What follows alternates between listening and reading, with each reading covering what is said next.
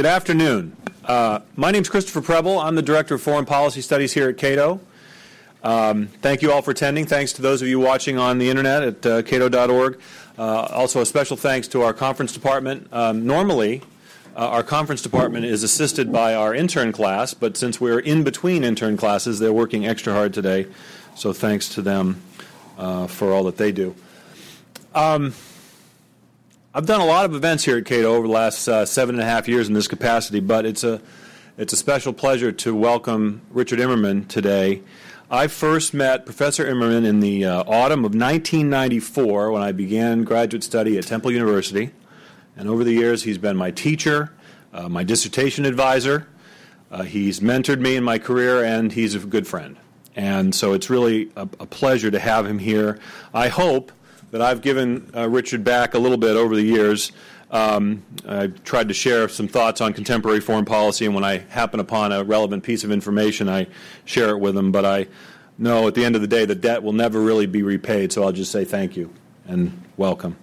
In this book, Empire for Liberty, A History of American Imperialism from Benjamin Franklin to Paul Wolfowitz, Richard ponders a central question. Did America set out to become an empire? And if so, how has it reconciled its imperialism with the idea of liberty expressed so eloquently in, among other places, the Declaration of Independence? In the book, Richard tells the story of 6 men who influenced the course of American foreign policy: Benjamin Franklin, John Quincy Adams, William Henry Seward, Henry Cabot Lodge, John Foster Dulles, and Paul Wolfowitz.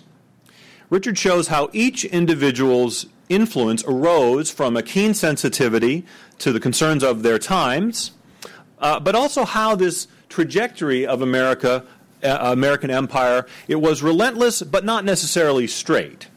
And these shrewd individuals really tailored their rhetoric over the years to suit their needs and the times. When a historian tells a story, tells history through biography, they have to choose very wisely. Because you want to find historical figures who are both interesting and relevant. Now, 5 of the 6 men profiled in this book are unquestionably interesting figures, and perhaps, we can quibble with his decision to choose, for example, Franklin over Washington or Jefferson, or, say, John Quincy Adams versus Henry Clay, something like that. But I don't think we can quibble with the 6th and final figure profiled in this book, Paul Wolfowitz. Richard clearly shows his influence over the past 2 decades of U.S. foreign policy, and as if on cue, Mr. Wolfowitz obliged Richard by showing that he is still shaping policy, or at least trying to. In yesterday's New York Times, here we have it, the New York Times, big, with a big picture. We have Mr. Wolfowitz cautioning against a military withdrawal from Iraq and calling instead for an enduring security relationship with the Iraqi government along the lines of our now nearly 6 decades-long alliance with South Korea. So I think on balance that Richard has chosen his figures wisely, and he has told an interesting and important story through the lives of these 6 men. I'm really looking forward to his talk and to our subsequent discussion. Let me tell you a bit more about him. He is the Edward J. Bethusium Family Distinguished Faculty Fellow at Temple University and Director of Temple's Center for the Study of Force and Diplomacy. From September 2007 to December 2008, Richard served as Assistant Deputy Director of National Intelligence for Analytic Integrity and Standards and Analytic Ombudsman for the Office of the Director of National Intelligence.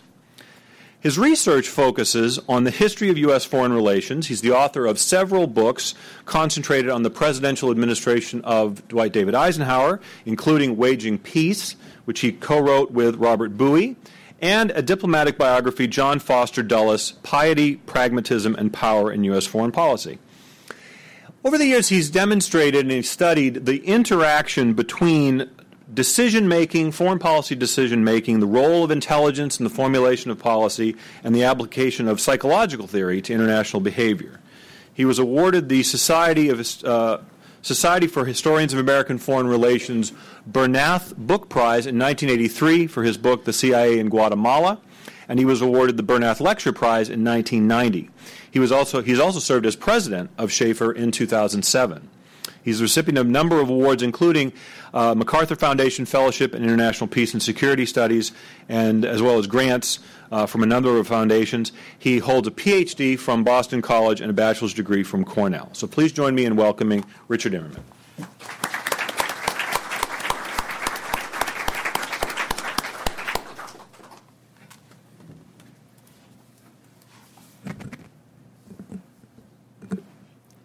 Whenever I follow Chris, which haven't been that often, I have to lower the microphone. That's actually not just for Chris. Let me begin by expressing how my delight in being here. Thanks to Chris for inviting me. Thanks for all of you for attending. I see a number of familiar faces in the audience, many of whom we go back quite a ways. So again, now not only does this remind me how short I am, but how old I am.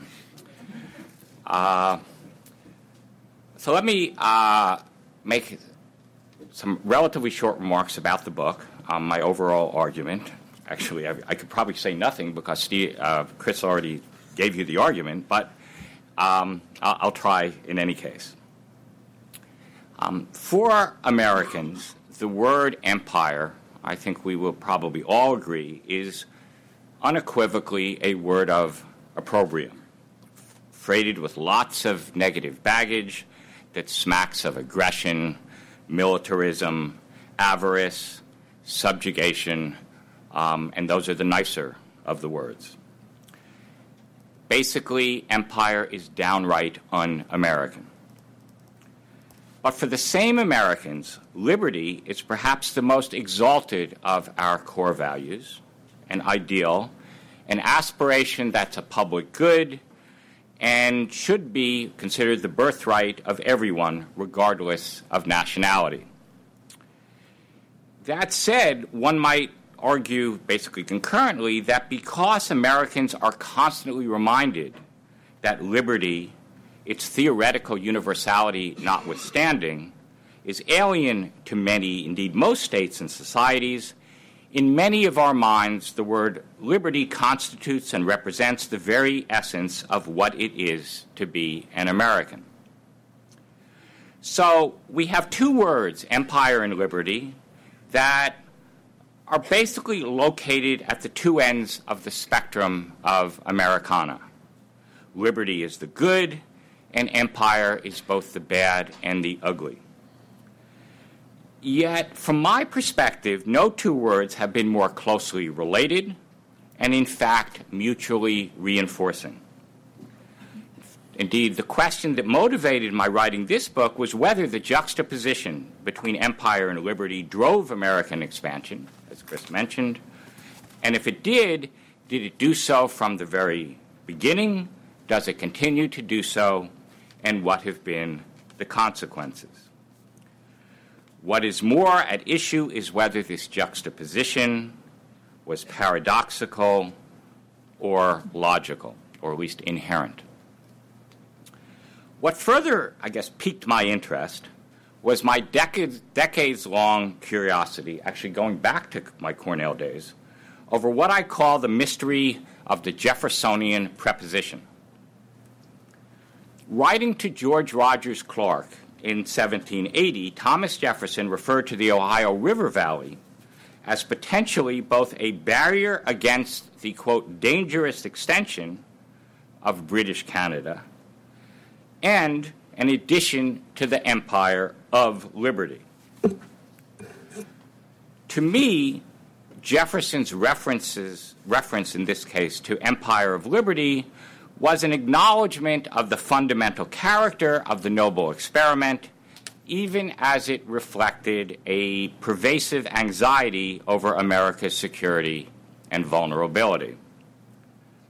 Yet in 1809, writing in the aftermath of the triumphant purchase of the Louisiana Territory, and doubtless not deaf to the drumbeat of war hawks like Henry Clay, Jefferson, in corresponding with his ally and protege, James Madison, wrote Empire for Liberty, transforming the adjective from of to for.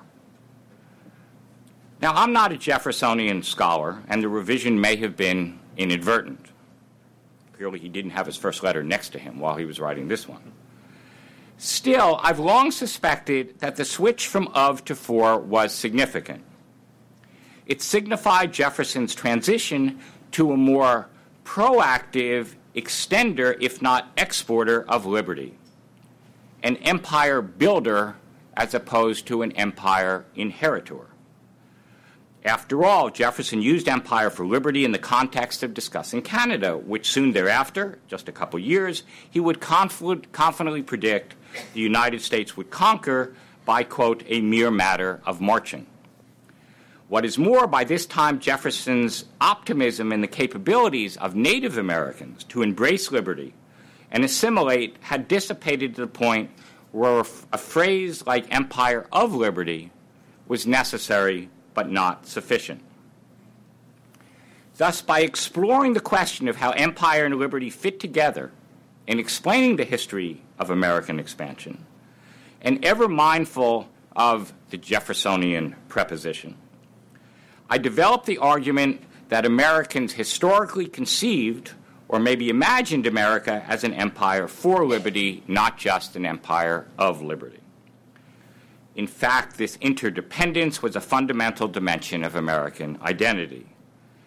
That's because Americans believe themselves destined to expand inexorably in terms of population, territory, and influence, thereby producing both prosperity and progress.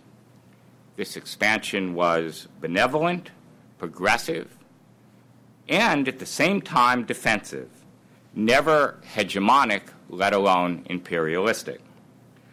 The United States had to grow its empire in order to extend the sphere of liberty, even as it prevented the expansion of other less virtuous empires.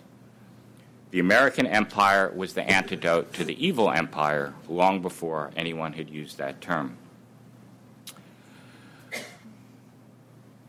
What made American exceptional, it follows, was not simply that they were unlike other nationalities, but also that in the United States, idealism and self-interest were indistinguishable, if not synonymous.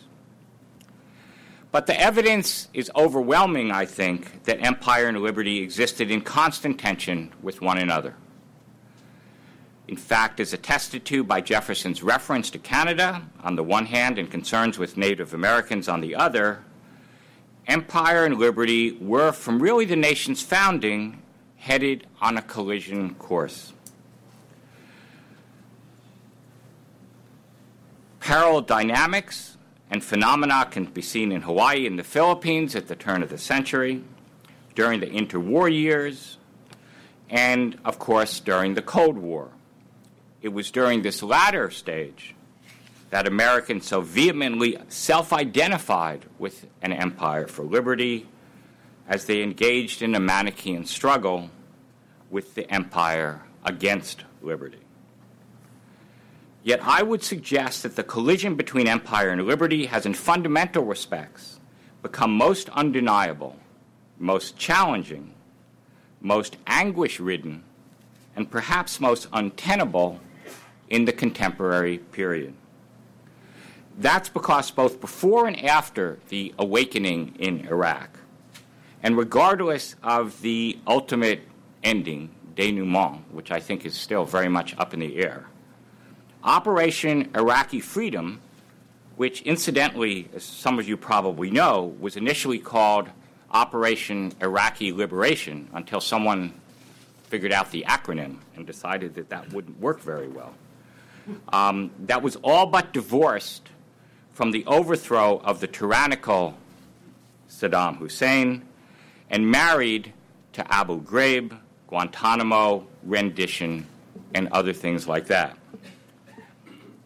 But that's getting ahead of ourselves. I'll come back to that at the end.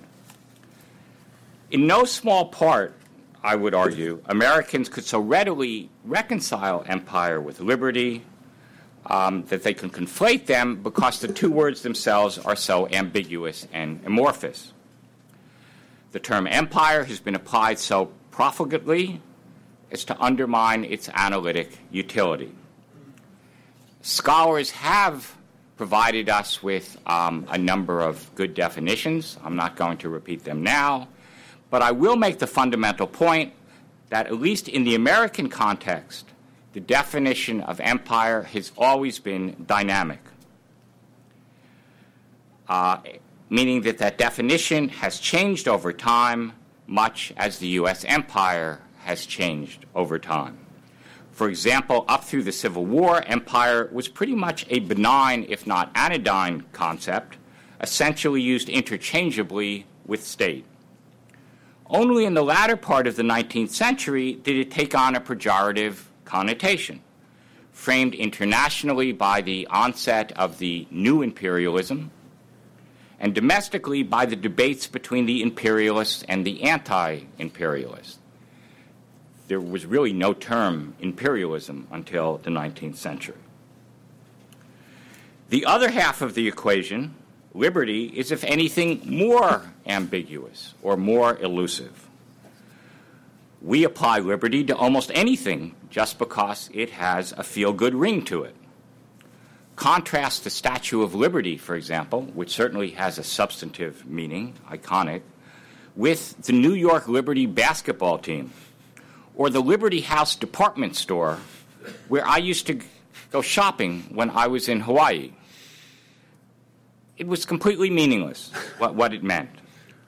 Further, without saying that liberty is in the eye of the beholder, but I think it is to some extent, it's certainly a contested and contestable concept. During the U.S. Civil War, both sides claimed ownership of the mantle of defender of liberty, and not without some justification, and they did so. It is as a consequence of the imprecision of both empire and liberty, their opaqueness, that not only was the tension between the two obscured, I think, for much of American history, but also that America's statesmen and leaders could mold their words to both fit the times and serve their goals. It's not that these elites necessarily manipulated their words, that they were disingenuous, although certainly there was some of that. But of greater significance, these leaders represented and reflected their respective eras, even as really demanded by the American political system, they exercised leadership and sought to influence both policy and strategy. It is for this reason that I chose to concentrate on individuals, or as political scientists would say, the individual level of analysis. It's not that I minimize the role played by broad social culture or international forces, what increasingly historians are attracted to. But I have long held that individuals do make choices, and those choices have consequences. It is because of individual choice that the American empire grew in the way that it did, and thus had the consequences that it did. In fact, as Chris mentioned briefly in the introduction, one of the most startling judgments I reached was how nonlinear was the growth of the American empire. There was more of a quilt-like quality, almost random or at least incoherent, than a pattern, at least a clear and coherent pattern. In fact, I end up arguing, which I have to say I did not begin thinking that I was going to make this argument, that the American empire was not a product of the search for security, nor the need for markets and materials, nor a reflection of some kind of ideological or cultural evangelicalism or racism or the projection of nationalism or greatness or any of the other explanations that basically drives the literature. Rather, subsumed within the malleable phrase empire for liberty, it was all of the above, although at different times. I wish it were neater or more parsimonious. Historians like that. We like to be able to tell a clear story, but it's not, and in retrospect, I think that makes a great deal of sense. After all, if a dynamic, tension-ridden, internally contradictory, and hence much more mediated by individuals empire is what we're talking about, it's hard to imagine observing consistency over a 250-year arc of time. It's just not going to happen that way. Well, ultimately, I end up, again, as Chris mentioned, sort of profiling a total of 6 subjects, but for the purpose of this presentation and just to save us some time for discussion, I'm going to focus on only 2. And even then, I'm going to deal only with the basics. And the 2 I've singled out are, in my view, the 2 who experienced the most grief over this whole process, although for very different reasons. And because of this difference, they are, I think, perceived historically in very different lights. To many, John Quincy Adams is a hero, albeit a tragic hero. Paul Wolfowitz, see, I got in Paul Wolfowitz, conversely, I think, is perceived by many as a villain. I actually don't think that that's fair. More appropriately, he might be called a victim, his own worst enemy. Regardless, I think, examined in tandem, they tell us a lot about the American empire and a lot about ourselves. Now, I'm sure you're all sufficiently familiar with the outline of John Quincy Adams' life story, his background, to eliminate the need for me to deal with it in any detail at all. He is, very briefly, still considered by many the greatest of all American secretaries of state. There was no contest with Henry Clay. And acclaimed as among the very best grand strategists by historians whose perspective differs as much as Walter Lefebvre and John Lewis Gaddis. Before he reached his teens, Adams was literally schooled in international affairs at his father's knee.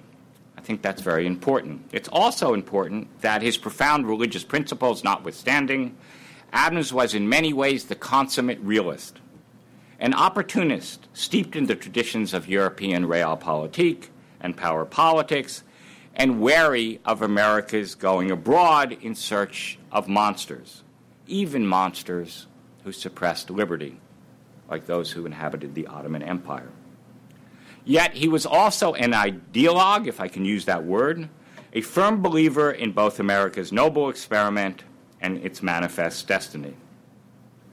He was the lone Federalist to support Jefferson's Louisiana Purchase, and during his own tenure as Secretary of State, negotiated what may be equally important, the Transcontinental Treaty.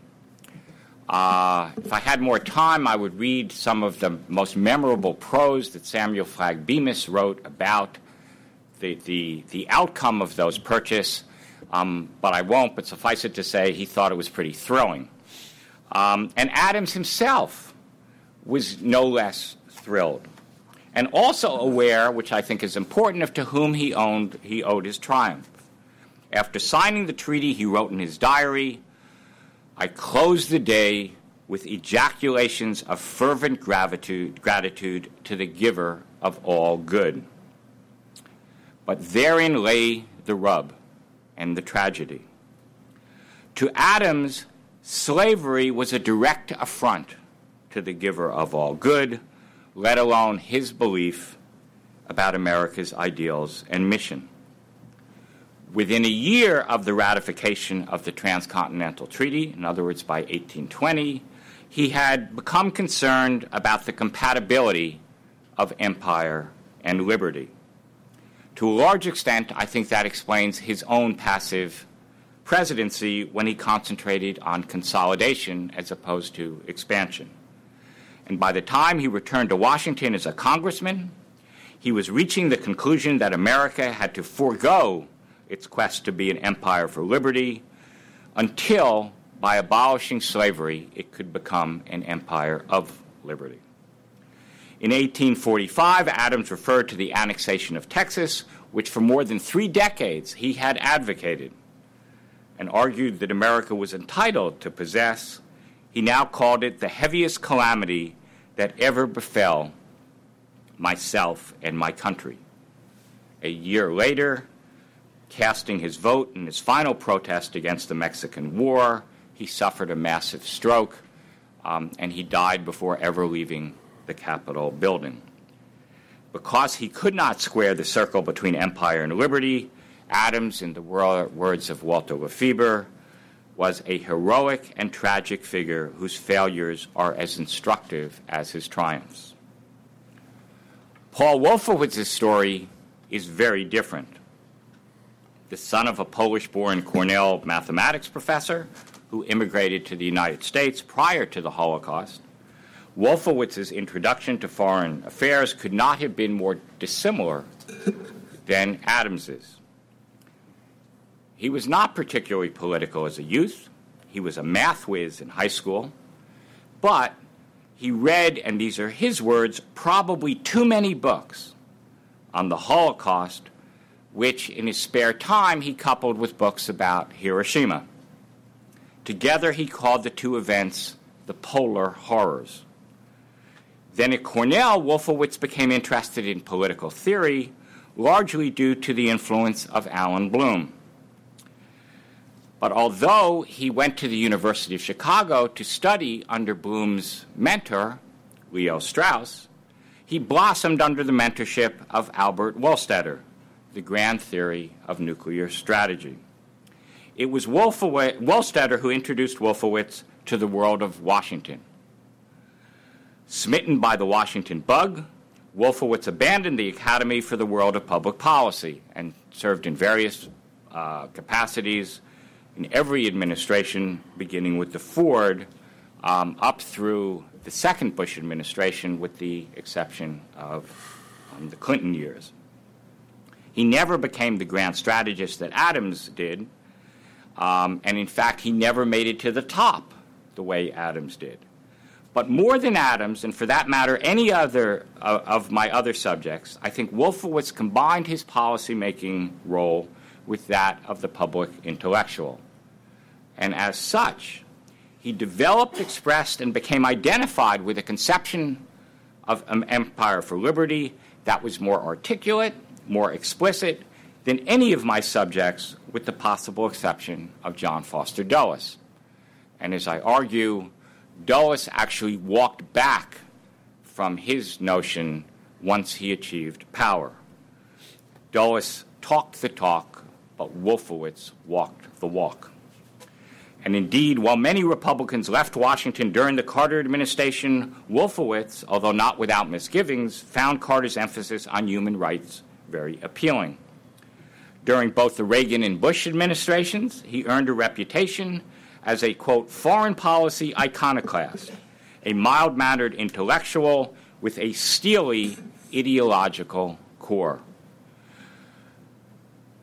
What Wolfowitz was, in fact, and he defies categorization in many ways, was really a muscular Wilsonian, an avid proponent of global democratization and liberation. His study of the Holocaust taught Wolfowitz that there was great evil in the world, and his emotion and intellect drove him to the uncompromising conclusions that America had the destiny and the responsibility to rid the world of that evil and replace it with liberty. Ronald Reagan referred rhetorically to freedom fighters. Wolfowitz endowed that term with real meaning. No contemporary American, I believe, believed more strongly in the empire for liberty. turning atoms on his head, he argued that Americans must go abroad in search of monsters. Well, that much more because Iraq and the Middle East had occupied his life actually through most of his adult period. He'd actually written his dissertation dealing with it. Wolfowitz's role as a pivotal architect of Operation Iraqi Freedom was, if not foreordained, certainly logical and appropriate. And while the fate that befell him was certainly tragic, it was also, one might argue, logical and appropriate, if you can use the word.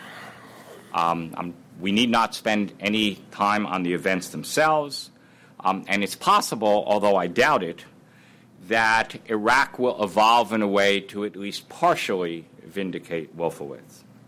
But even if it does, that Wolfowitz would have long sort of left the public stage, not just from Washington, but from the World Bank, and I think there was a relationship. But the tragedy of Iraq, and I do call it a tragedy, may in the long run transcend the war itself, and for that matter, its influence on Afghanistan and the global war on terrorism. Without in any way denying America's devotion to liberty, I think history shows that Americans often, intentionally or unintentionally, neither promoted nor protected liberty for non-Americans, and sometimes Americans themselves. Empire and liberty are not intrinsically compatible. I argue that to an unprecedented extent, the global war on terrorism made recognition of this tension unavoidable. Interdirected and with short attention spans, most Americans historically intuited that America's wars were not wars of choices, but rather manifestations of its mission and responsibilities.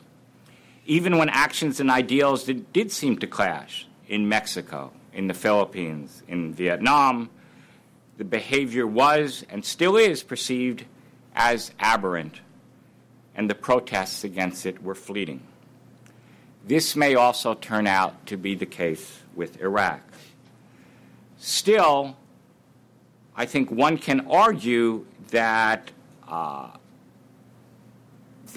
when Obama campaigned on this issue of change, whether it was realized or not is a different story. But when he did, it was really to focus on this tension as it had become so manifest.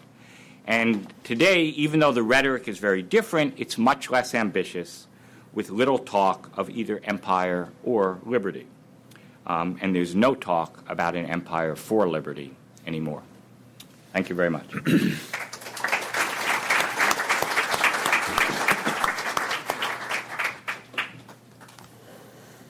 Thank you, Richard. It's now my distinct pleasure to introduce our two distinguished commentators. First to speak will be Robert Kagan. Robert Kagan is the Senior Fellow at the Brookings Institution, a position that he officially began today. So welcome to my first official welcome act. To Brookings and to Cato. Bob Kagan is the author of several books, including most recently The Return of History and the End of Dreams, published by Knopf in 2008. His previous book, Dangerous Nation, America's Place in the World from Its Earliest Days to the Dawn of the 20th Century, was the winner of the 2008 Lepgold Prize and a 2007 finalist for the Lionel Gelber Prize. His book of Paradise and Power was a New York Times bestseller, a bestseller in the United Kingdom, France, Germany, Spain, Italy, the Netherlands, and Canada, and has been translated into 25 languages. I'd love to know which of those 25 would be the most obscure, but we can talk about that later. Before joining Brookings, Kagan was a senior associate at the Carnegie Endowment for International Peace. He previously served in the State Department from 1984 to 1988 as a member of the policy planning staff, as principal speechwriter for Secretary of State George Shultz, and a deputy for policy in the Bureau of Inter-American Affairs. He's a graduate of Yale University and Harvard University's Kennedy School of Government and holds a Ph.D. in American history from American University. Derek Liebert, our second speaker, is a partner in the management consultant firm MAPAG, has taught foreign policy at Georgetown University since 1996, and is the author of several books, including To Dare and Conquer, Special Operations and the Destiny of Nations, and The 50-Year Wound, How America's Cold War Victory Has Shaped Our World. Next week, Simon & Schuster will release his latest book, Magic and Mayhem, The Delusions of American Foreign Policy from Korea and Afghanistan, and I'm lucky to receive an advance copy. Thank you, Derek. He's also a co-author of the MIT Press trilogy on the business and policy impacts of the information technology revolution, including the book, The Future of the Electronic Marketplace. Derek was a visiting fellow at Harvard University's Kennedy School of Government and a research fellow at Harvard's Center for Science and International Affairs. He's founding editor of the journal International Economy. He holds a BA in economics from Vanderbilt, an MPP from Columbia, and a DPhil in economics from Oxford. So without any further ado, Bob Kagan. Thank you, Chris. And I'm sorry, Bob. Can you speak? Oh, you want me to sit up? Please do. Yeah. It's better for the cameras there. Yeah. Well, I don't know if it's better, then they can see me. Thank you. It's great to be at Cato on my first day at Brookings. I haven't done anything at Brookings, but now I'm doing something at Cato, so I don't know how they're going to feel about that. But we'll find out. Anyway, it's a pleasure to be here. I'm a big fan of Professor Richard Immerman, who had nice enough to hand me up at Temple or wherever we were in Philadelphia a few months ago. And I want to commend him on the book that he's written. It's no small topic. And to do it, and I think under 200 text pages, is no small accomplishment. And of course, trying to weave together 6 biographies is something, because you do have to make yourself something of an expert in some very distinct fields and personalities, and I think he's done that. And overall, I would say Professor Immerman has struck a blow that needs to be struck by as many people as possible against a very prevalent and false historical dichotomy about the United States, which is basically that the United States used to be a wonderful country that minded its own business after its founding, and then pick your date, 1898, 1945, the day that George W. Bush was elected, all of a sudden it changed and became a completely different country. And what Professor Immerman demonstrates in this book and also in his talk today is that there is a great deal of continuity, and certainly on this question of America's behavior in the world. I agree that there isn't total continuity, but I probably would put myself more on the side of believing in a pretty steady progression of American foreign policy. And even though my father, who's a historian and is what they used to call a great man type, has a great man approach to history, I find myself very unhappily being more in the school of larger forces at work. And that's particularly true in the case of the United States, but I'll get back to that in a second. I thought I would raise just basically 3 kinds of questions in ascending order of importance, just as a means of maybe provoking some conversation on the topic that Professor Immerman has raised here. Of the least importance is the discussion about what is an empire and what constitutes imperialism. I must say it is my least favorite discussion. I've debated it with Neil Ferguson, who loves empire, and I had to be in the position of telling him how much I didn't love the idea of empire. And what is an empire it has become almost impossible to describe. There is a very simple definition of empire, which is the direct rule over a subject people, but clearly there are so many gradations of what that can mean that by the time you're finished with this conversation, I personally feel like I wish I'd never taken it up to begin with. And I guess when I ran across this definition that Richard has in his book on page 12, that the barometer is whether the external influence can shape the lives of the native population in such a way that it molds the population's politics, I really feel like that covers a lot of ground. China, in many ways, molds American politics in a variety of ways by the influence that it has economically. And that's the most extreme example, because no one would say that China had imperial control over the United States.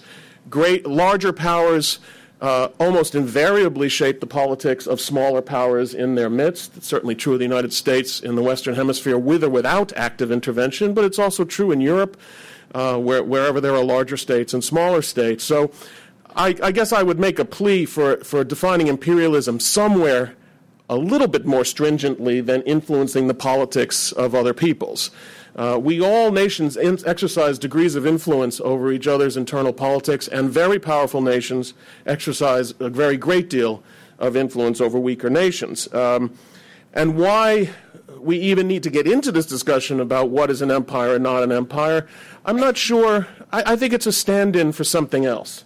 That the discussion of empire is really a stand-in for a discussion of power. And I'll get back to that in a second. That's my more important question. The second question is, who isn't an imperialist in the United States? We have 6 figures here. He could have chosen 600 other figures.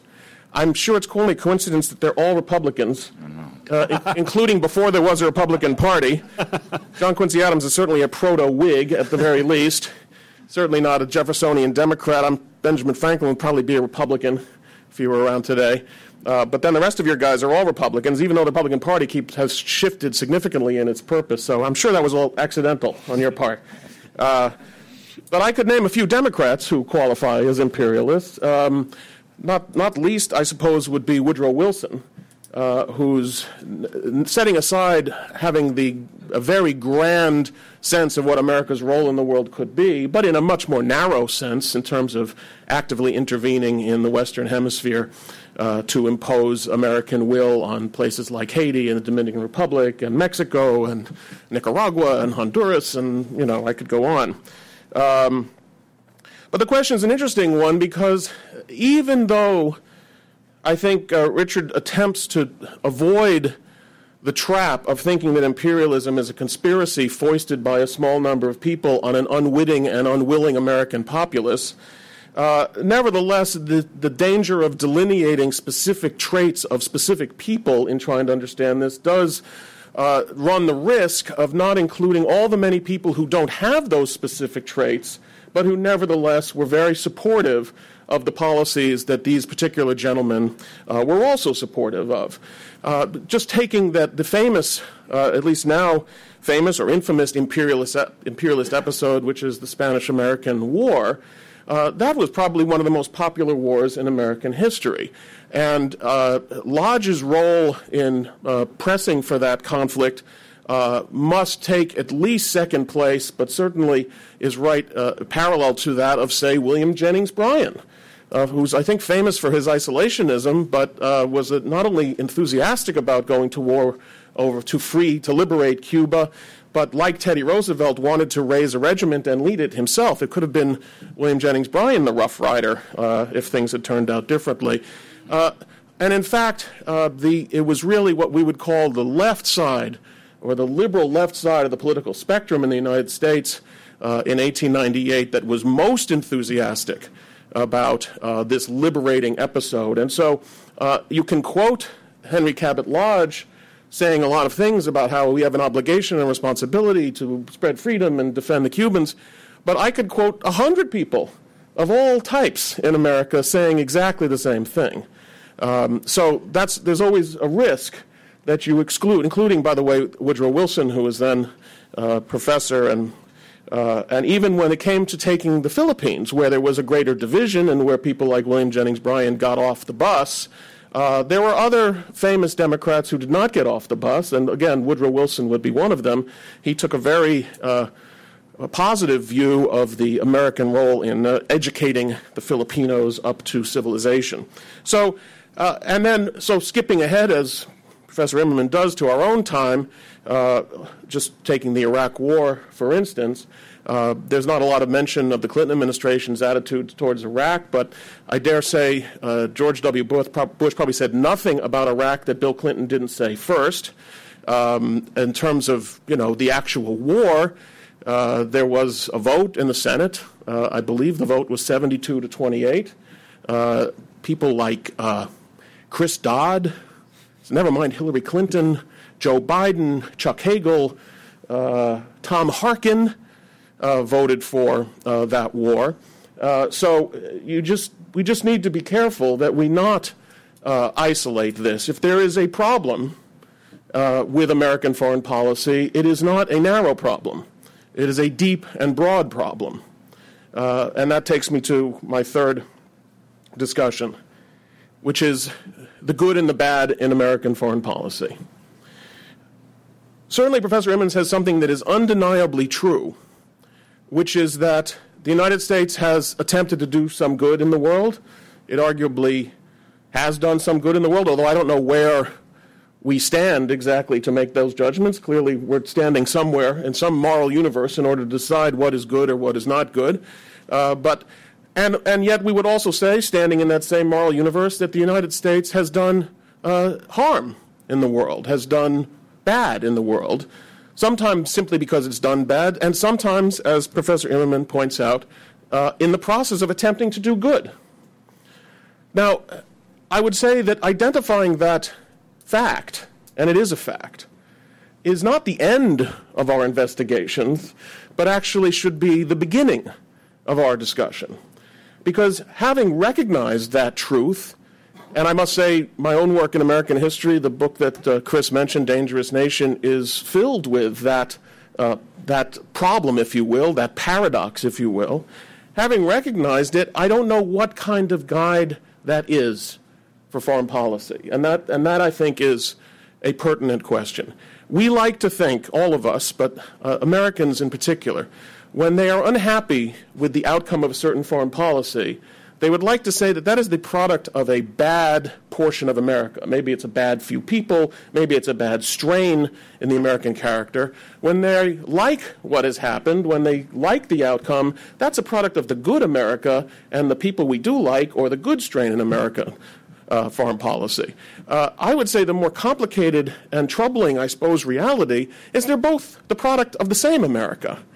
That the same American foreign policies lead to a kind of messianic vision of how to rebuild the world, first by fighting World War II and then trying to establish a world order after it, and lead us into Iraq and Kosovo and any number of other places. And so, again, recognizing the dichotomy, as Reinhold Niebuhr did pretty much better than anybody, is only the beginning of the process.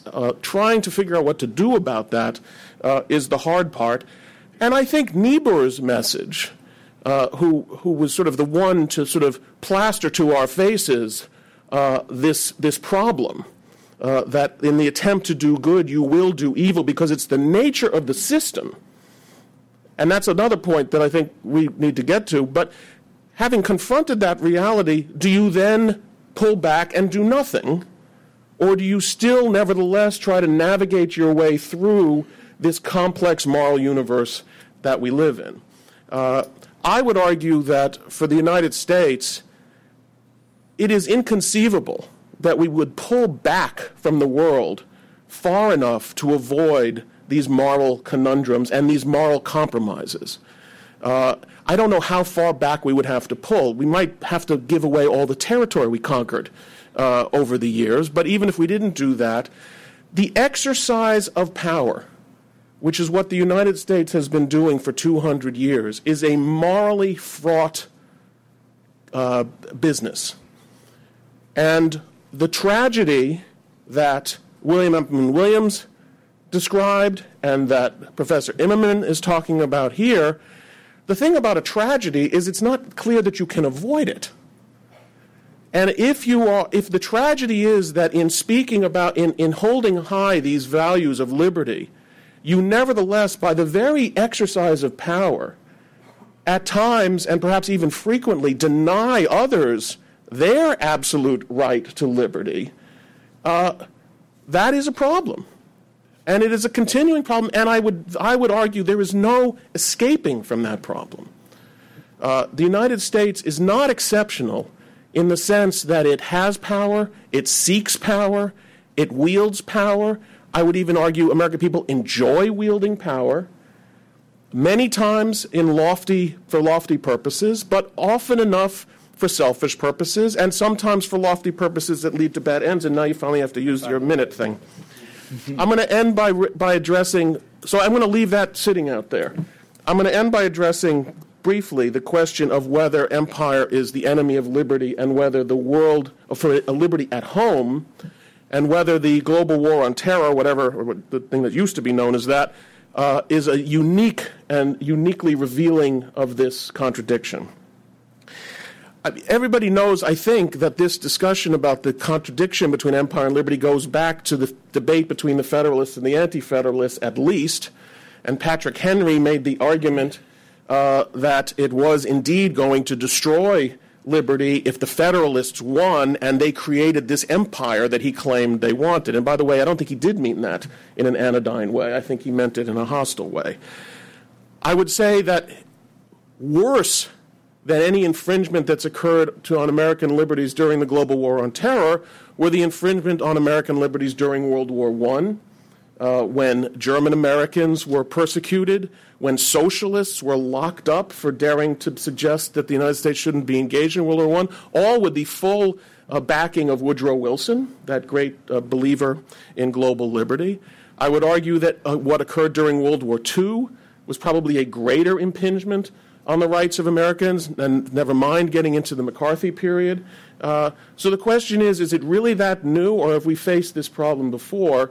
And how should we feel about it? My argument is that America, at times of stress, whether it's the Alien and Sedition Act or the Palmer raids, in times of stress, tolerate more than they should the impingements on their freedoms, but that when the period of stress passes, they return, thankfully, to a better understanding of how those freedoms should be protected. And I look forward to a day when we will not be so preoccupied by the threats that many people see, that we will return to a more normal situation. We have not, under President Barack Obama, returned to it yet. I'm sorry for going on so long. Thanks. Thank you.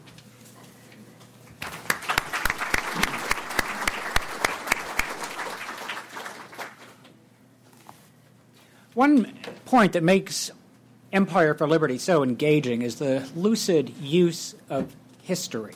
And one could also offer similar praise on the recent book of our host, Chris, and his The Power Problem, which also marshals 200 years of history in an utterly convincing fashion. Americans, however, have a peculiar view of history. On one hand, we ignore our own history, let alone that of any other cultures. That arguably can be for the best. In Emerson's words, we're the country of tomorrow. We're always looking ahead. Yet, on the other hand, as a nation of lawyers, we hunger for precedent, and we're always reaching out for precedent. Therein is danger. It leads to a national style of foreign policy making by analogy, always trying to put together pretty loose, slippery comparisons. So we get to the question of empire, and nor do I want to dwell on definitions, and my brief comments are only going to be in three parts. We can talk briefly about empire, and then I'd like to focus on the profound profile in the book of John Foster Dulles and comment on the Paul Wolfowitz chapter as well. But first to empire. Indeed, we get preoccupied with talking about empire when the country is in a pickle. Like in 1948, as the Cold War got ever chillier, and 1 million plus Americans rushed out to buy, if not necessarily to read Arnold Toynbee's volumes, A Study of History. Ditto in the last years of the Cold War, right before the evil empire itself was about to collapse, but as we were getting squeezed by Japanese competition, the Paul Kennedy mega-seller, The Rise and Fall of the Great Empires, swept the enthusiasts. Calling America an empire strikes me as diversionary. It takes us away from hard facts of history that might be more instructive. Empire is a multiplex word, and it has been through the millennia, ever since Athens wanted to be supreme in Hellas and right through today in the years of American cultural assimilation and military preeminence. But when we talk about a dynamic term, when we find ourselves boxed into definitions of calling ourselves anti-colonial imperialists, one might argue that the definition has gotten pretty squishy. To me, empire has the overarching quality of we're here, we're the boss, you can't get rid of us. This is an ambition that rarely has gripped Americans. And to dwell on the Founding Fathers, as has been done by the historians, when Washington, Jefferson, and Jay spoke about empire, they weren't talking about landing Marines in Da Nang. They were talking about empire in the same way that the British had spoken about it when the term first was applied to the British Isles, inhabiting for what the Founding Fathers saw as an utterly empty continent, and thereby expanding outward into an utterly empty continent, empty in their eyes. It's hard to imagine an empire that is so easily manipulated by its clients, whether a Syngman Rhee after the Korean War, whether Diem or Thieu during the Vietnam War, whether arguably Israel over the past 40 years. It's hard to imagine an empire that can't harness its closest allies, such as England, to contribute even a brigade during the fierce war in Vietnam, and to have British ships happily sail into Haiphong right until 1969, carrying on a lucrative trade. This doesn't define an empire. Most of all, empires have competent administrative cadres or an elite administrative class to oversee relationships with the world. We don't have that. We make our foreign policy in a notoriously amateurish, slapdash fashion full of political patronage rather than having an administrative mandarinate for better or for worse. But most of all, when we get diverted into talking about empire, we get onto shaky ground with the facts. I think, for example, of the Niall Ferguson article in the April issue of Foreign Affairs. He lists 13 countries that Britain has liberated over the decade 1945 to 55. About half of those countries are incorrect or misleading, including Iran, which was never part of the British Empire, Egypt, which was independent, quote-unquote, in 1926, and so forth. So we get moving away from the core issues that we can find perhaps as an instructive guide to the present. In the Empire for Liberty book, I loved the Dulles profile because Dulles is a statesman that is profoundly misunderstood. And there is great material for those who want to drill deeper into Dulles in the British Public Record Office archives, because the British perspective on Dulles was, on one hand, utterly puzzled, and then toward the end, as he died over his last 18 months from cancer, 58, 59, one of grudging admiration. But you also get a different perspective on Dulles, anything but the crusader. America got clobbered in the Korean War. We had the longest military retreat in our history. We plunged into North Korea and found ourselves in unexpected war with China. We succeeded on only the limited initial mission. It was a retreat and a loss, widely regarded as such. What does America do after we regularly lose wars? We retrench and we set up pickets. What we did after the loss in Korea was we went nuclear, and we had what was called a celestial Maginot Line of air defenses and nukes, anything that would get us further away from the world. What Dulles did was dash about and set up treaties to share the burden. He suffered greatly in putting together SEATO, great anxiety because he feared where SEATO, the Southeast Asian Treaty Organization, would lead. Dulles is also the only senior American official on record that I've come across who agonized over why in the world should America be the premier military power on the planet in the first place.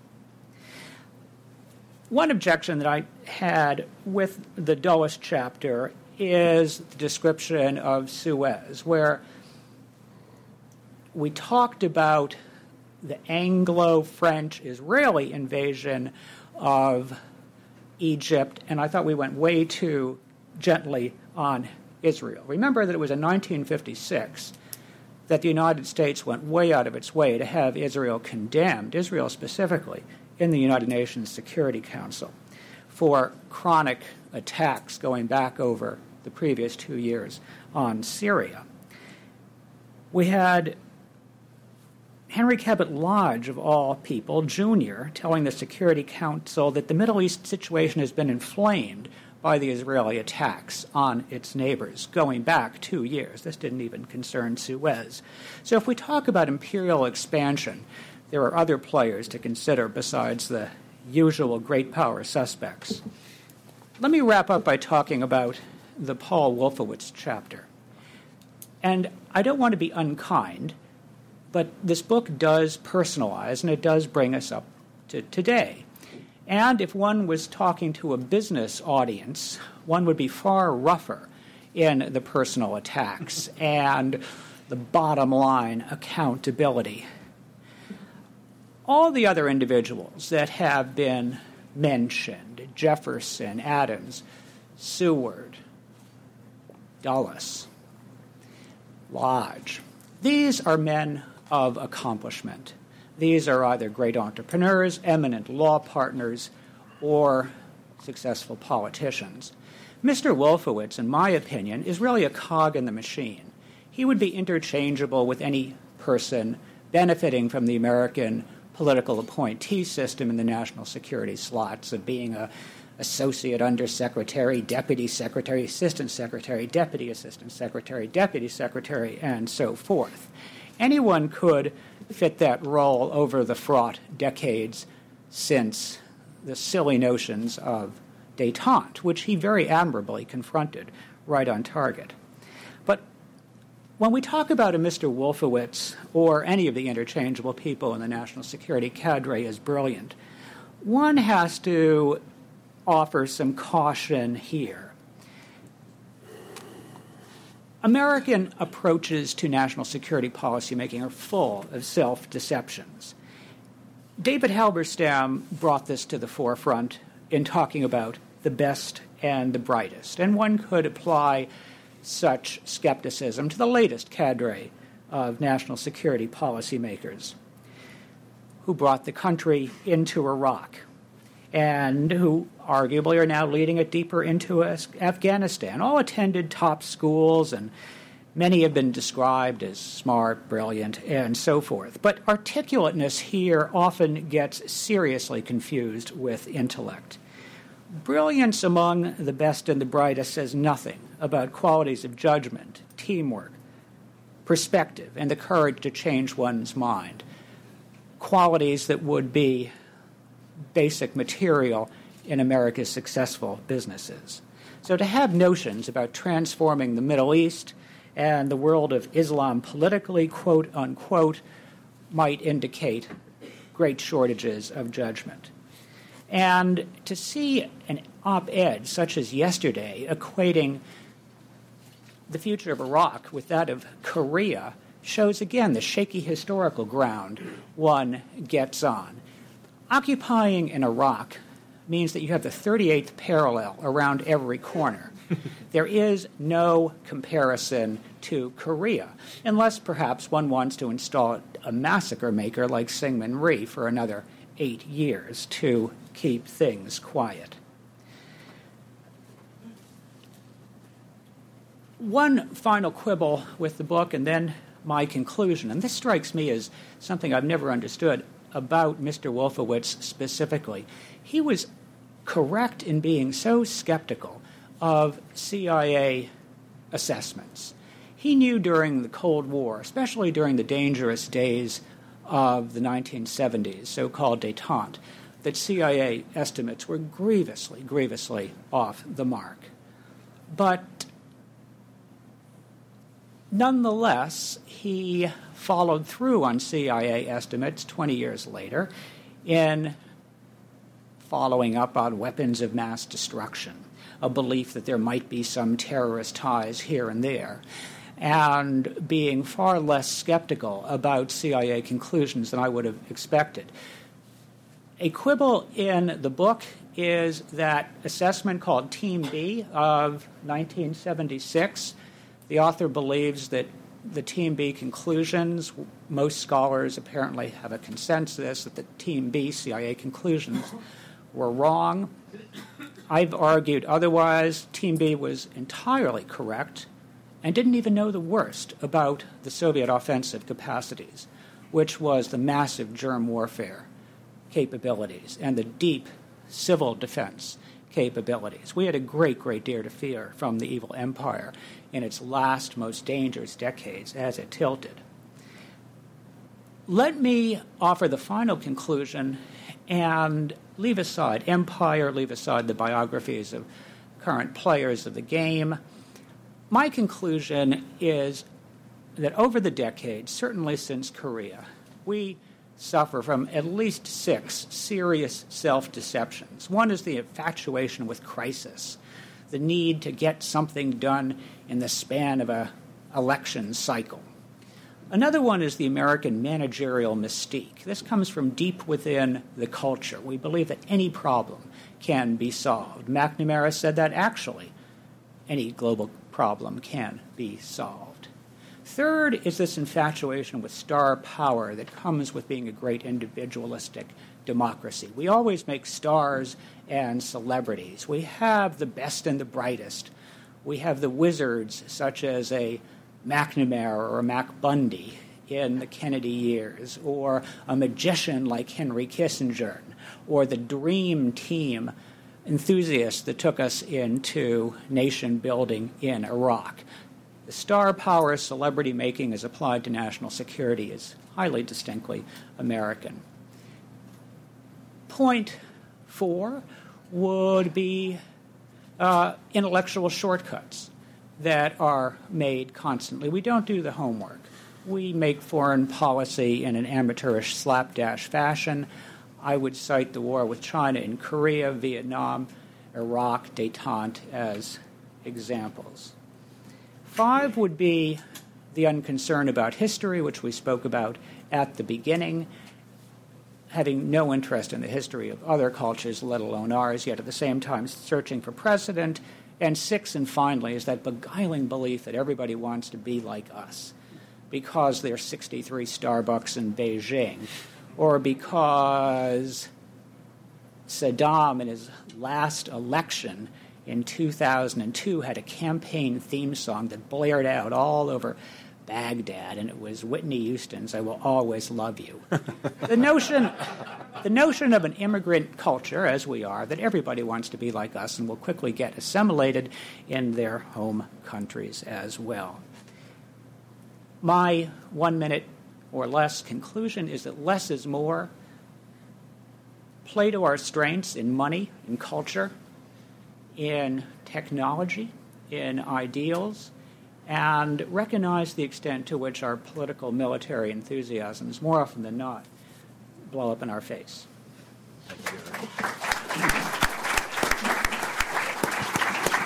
Thank you very much. Richard, do you want to comment at all, or do you want to throw it open to the audience? Okay. We have about 20 minutes for Q&A. A few ground rules here at Cato. Wait for the microphone. That's for the benefit of people watching online so they can hear your question.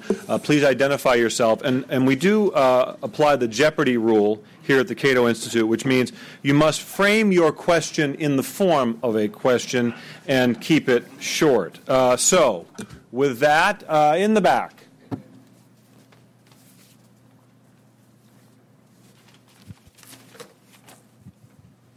My name is Richard Ranger. I'm with API, but speaking for myself. Thanks to all 3 gentlemen for a really interesting afternoon. A question: does empire, in terms of how it is perceived, and conceivably in terms of how imperial strategies or tactics are executed depends significantly on whether one is on offense or on defense. I realize that distinction is not always precise and there are gradations, but one could argue that John Foster Dulles was a captain of a defensive team, that Henry Cabot Lodge was a captain of an offensive team, and conceivably John Quincy Adams was a captain of a defensive team as well. So are choices constrained? Are perceptions, whether with the public or elsewhere, fueled by whether those ambitions and strategies are executed on offense or on defense? That's a good question. Richard, you want to take that? It is a good question. With Dulles, actually, I sort of play around with those different terms, and I think to an extent one would have to be more precise in terms of the chronological parameters. For example, if you mention John Quincy Adams, through much of his career, he was on the offensive team. He then switched to the defensive team. Dulles is associated with the offensive team, but yet in many ways ultimately ended up on the defensive team. So I'm not sure you could make that type of precise correlation. Having that said, when I refer to Dulles as an empire for security, and I deal with what he called sort of the boundary authority situation, that had to do with a global order in which if it's not mine, it's yours, and vice versa. So I would, using my mushy word for empire, probably apply it to both offensively and defensively. A related theme that comes up among political scientists is status quo power versus revolutionary power. What are you trying to do? You're trying to maintain what you have or expand what you have. And again, that's a distinction about the for or the of. It's one of the, it creeps in there. Right. Down here?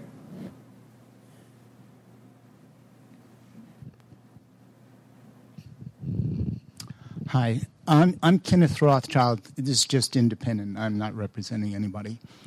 It seems to me, and I'd like a response to this from the panel, it seems to me that we're always stuck in the same type of academic analysis of things, and we don't get a rather across-the-board concept. For example, the question should be, why are people imperialists? We can go through all the countries and so forth like that. We're no different than anybody else. And the point is, because we can get away with it.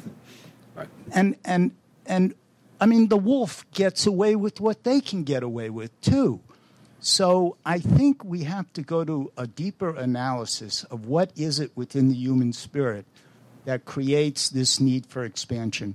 And I'll stop Quickly. in a second. Yeah. But I also would like to know an analysis in this concept of who the winners are and who the losers are.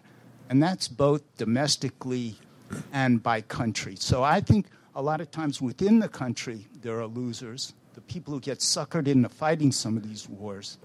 And why do we repeat? Why is the main episode in Spanish-American War, right. Spanish-American War the same as the Bay of Tonkin? Why do we get fooled by the same stuff over and over? This gets to your point, Bob, a little bit about we're not so different than others. This is about power, which plays to a kind of classical structural realist argument that power begets expansion, and it just kind of can you. He wants to get less academic. Well, you just went into structural realism. I mean, come on. Trying to bridge the gap here. I know. Look, I mean, I think there is, is it too academic to quote Thucydides? I mean, in the famous Melian dialogue, of men we know and of gods we believe, they rule where they can, and the weak suffer what they must. And there is a basic truth to that. But you know what? It doesn't take you as far as one thinks, because of course there are many times when we don't rule where we can. We're not simply, and this is where the academic, realism falls into trouble. Nations are not simply maximizing power all the time. They're not simply wielding as much influence and stomping as many people as they can. Sometimes nations are like that, very rarely. Usually their exercise of power is filtered through a worldview. which justifies some exercises of power and somehow provides no justification for other kinds of exercise of power. And different worldviews deal with that differently. That's why you get back to questions of ideology. And in the United States case, we justify power very much on the basis of the fact that we believe we are simply right about the way human beings should behave. Now, we don't know whether we're actually right, but certainly that's the way Americans behave. I don't know on the winners and losers question. If you read the letters of many, as sometimes we're able to do, the letters of many soldiers or the comments of many soldiers who go off and fight these wars, they often feel like they're fighting for a cause, and they feel like they're fighting for a cause even after people back home have decided the cause isn't worth it. Now, are they suckers, because they were misled, or are they right? And maybe the people back home are wrong. I mean, I don't find, when you talk to most soldiers, including those who've come back from Iraq or Afghanistan, that they feel like they were suckered. If anything, they question why the United States, hasn't provided more support for them. But I think it's not as simple who's getting, who's the winner and who's the loser in this situation. But maybe other people have different views on that. Derek or Richard, do you want to weigh in on this? The author first? Just very quickly. First, although in general I agree, I think that it does make a difference when you're talking about Americans or the United States. I do think that culture and ideology and that types of makeup is a driver of international behavior. It's also can produce sort of a worldview in which there's basically a great deal of denial is going on. And one of the purposes of the book, I think, was to get us to confront a question, which actually Bob does brilliantly, I think, in his book, Dangerous Nation, that this is something that Americans can come to grips with. And as a historian, I think it's very difficult to sort of label as winners and losers because, once again, it's not that clean. That's basically what it is. Derek? There are indeed winners and losers. 20-year-olds, for example, are always enthusiastic when they come back from war. Polls showed that returning veterans from Vietnam, by vast majority, said they would go there and do it again and fight for a noble cause. Indeed, they were fighting for a noble cause. But that's a commonality among all soldiers. They all believe they should have been supported more. They all believe that they were fighting for right. Pick your army, your empire. There are losers, however, certainly at this juncture in American life. They're very visible losers when we have a $1 trillion war, or at least $1 trillion war, and the other going up fast. Why does one of the privileges of living in America have to be that we have a lower life expectancy than other developed nations? For instance, why is the healthcare system so inaccessible to so many of our countrymen? Elder care. Why is Alzheimer's research, what we're all going to encounter sooner or later, underfunded at $400 million a year? There are definitely losers when we have a big counterproductive approach to the world driven by enthusiasm that any problem can be solved and that more is better and that indeed we are always right. Back in the back there. I'm going to go back and forth here. They put the lights up so I can see people in the back this time. It's good. Yes, sir. Samar Chatterjee from SAFE Foundation. I would like to congratulate all the spectrum of speakers that you have. I mean, we've heard almost every kind of argument, pros and cons. So that's the good part of this. Just my question is, now that this imperial empire called the United States, it's in a really bleeding, is it time to lick its wounds and quiet down and behave like Mr. Kagan said? It cannot fall out. It cannot completely isolate itself, but behave in a manner where war is not an option in most diplomatic decision making or negotiations. Who wants to take that? See, the author is responsible for. He can defer. See, this is well. I mean, let me just say, very briefly, and this is to some extent responding to Bob's comment. I hope in the book that I don't leave the impression that international affairs, and particularly those which involve the United States, do not establish or create these moral conundrums, and that the decisions that had to be made were easy decisions. I think they were difficult, and for all those involved. I criticize those like Paul Wolfowitz because I don't think they were difficult enough. I think that he developed, and I try to explain why I think that was to some extent, a certain certitude, an uncompromising attitude, something that Niebuhr dealt with very extensively. You know, there's good and evil, and you just stomp out the evil. So do I have an answer to that? I leave that to the political scientist. I don't have let me say that, I think that the most I can hope for, if I can use the expectation, is that reading books like mine, and mine certainly isn't, and would lead to we're not going to go to war, but a certain amount of restraint, a recognition of the perils, which I think, if anything, is more significant or more salient now because the United States does wield such overwhelming power. I think it was easier, in a way, to think about these by some people's standards anyway, when we did not have this sort of overwhelming power that is now, so that one believes that there won't be the cost that there is. I think that cost is there. But I think we're deluding ourselves to think there'll be a point where we're going to rule out war as an option. And frankly, I don't know if I would prescribe ruling out war as an option. Down here? Right there. Yeah, hi, my name is Tom Hanshaw. Your point about overwhelming power sort of made me think about some variables that are something that you're not covering, but nevertheless are key here, and that, in my mind, is the economic power of the United States. And when you use the comment right now, overwhelming power, I mean, given the U.S. debt situation, this overwhelming power could disappear tomorrow. And there was an interesting article in Barron's this week about the French Empire, before the Revolution, the Ottoman Empire, and so on and so forth. Now, obviously, it's difficult to incorporate that into your analysis, but nevertheless, by focusing on these different biographies, sometimes you have the feeling that you're focusing on the wrong variables in terms of looking at the major trends in terms of the American empire. So I would appreciate your thoughts about this, given the fact that you do have a history of empires exploding based on their economic power, their absence of economic powers, and Ferguson is one person who's focused on that, and this author of Barron's is another.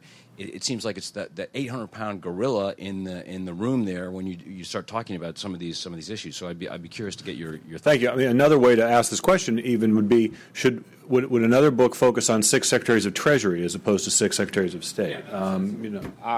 If just very briefly, and I won't really answer that in any specific way, other than to say that, as Chris mentioned, I spent a lot of my time studying the 1950s, particularly the Eisenhower administration, in which that great equation, as it was known, was fundamental, and it sort of tangentially works its way into this book. So I certainly am very sympathetic to what you're saying.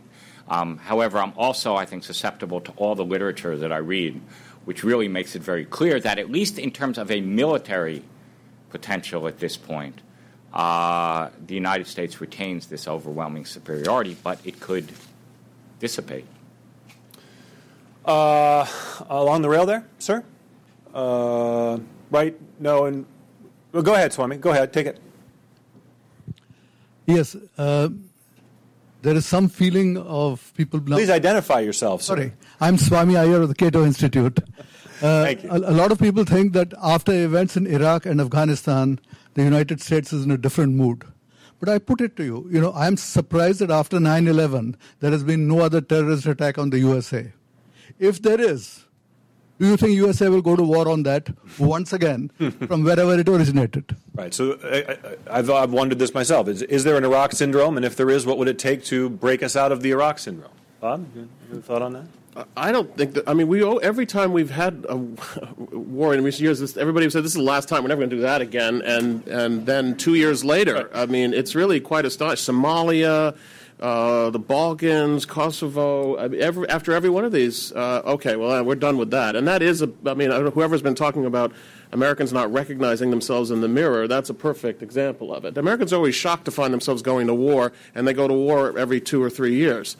Throughout much of their history in one way or another. So I think there isn't an Iraq syndrome, amazingly. And I think, if you just look at the way President Obama talks, after all, he was elected theoretically as the Iraq syndrome president. And, when he talks about our military being the steel in our ship of state, as he did last night, that's quite a line. I mean, that's a Jack Kennedy kind of Ronald Reagan, muscular American foreign policy type line. I'm waiting for the substantial defense budget cuts that are going to come in this administration. We're spending between $600 and $700 billion a year on defense. There isn't even a great national outcry for it. Maybe I'm in the wrong room to say that, but in general there isn't a great it's a massive national outcry against this. I don't even see any Democrats running on it. And I think a lot of this has to do with 9/11, because I think we still live in a 9/11. The syndrome is the 9/11 syndrome, for better and for worse, by the way. But that's still the issue. And the fact that there hasn't been another attack does not mean that Americans, at least a majority of Americans, don't support the need for a strong military capacity and a willingness to act. And the answer to your question, if we were attacked again, would we go out if we thought we could find whoever did it? You bet. And add another $1 trillion war to the $2 trillion wars. All right, we have time for one more question. Back there, sir.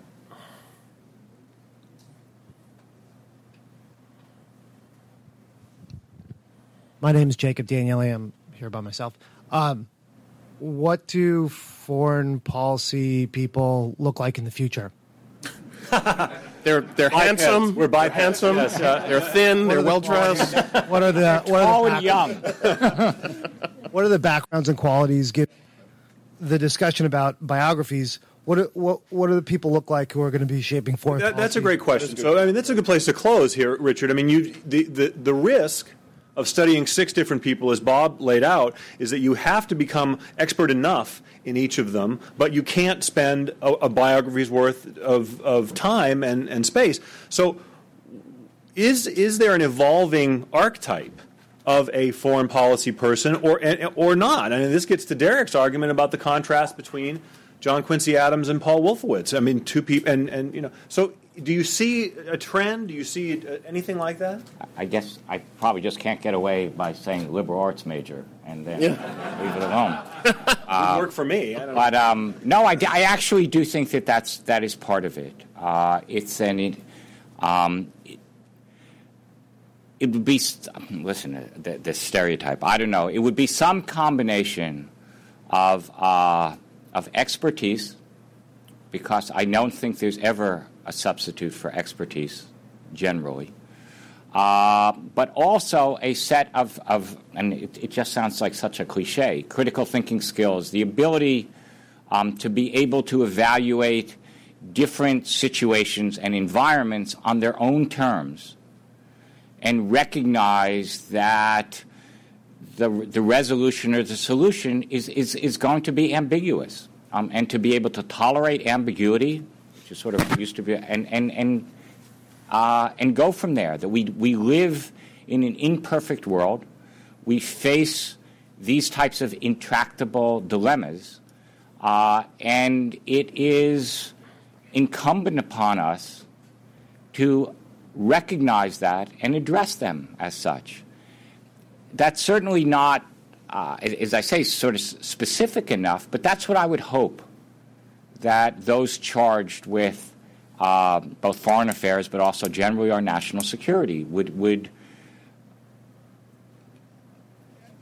reflect those attributes to a greater or lesser extent, and I would hope greater. All right, well, thank you very much. Thanks to all of you. Please join me in thanking our panelists. I do have just one request. If you would please just stay seated for one moment. Richard is going to go upstairs. If you would like to ask him a question, you can do that as he's signing the book that you bought. So please just stay in your seats for a minute and let Richard get upstairs so he can sit down, and then join us upstairs for lunch in the Winter Garden. Thank you very much.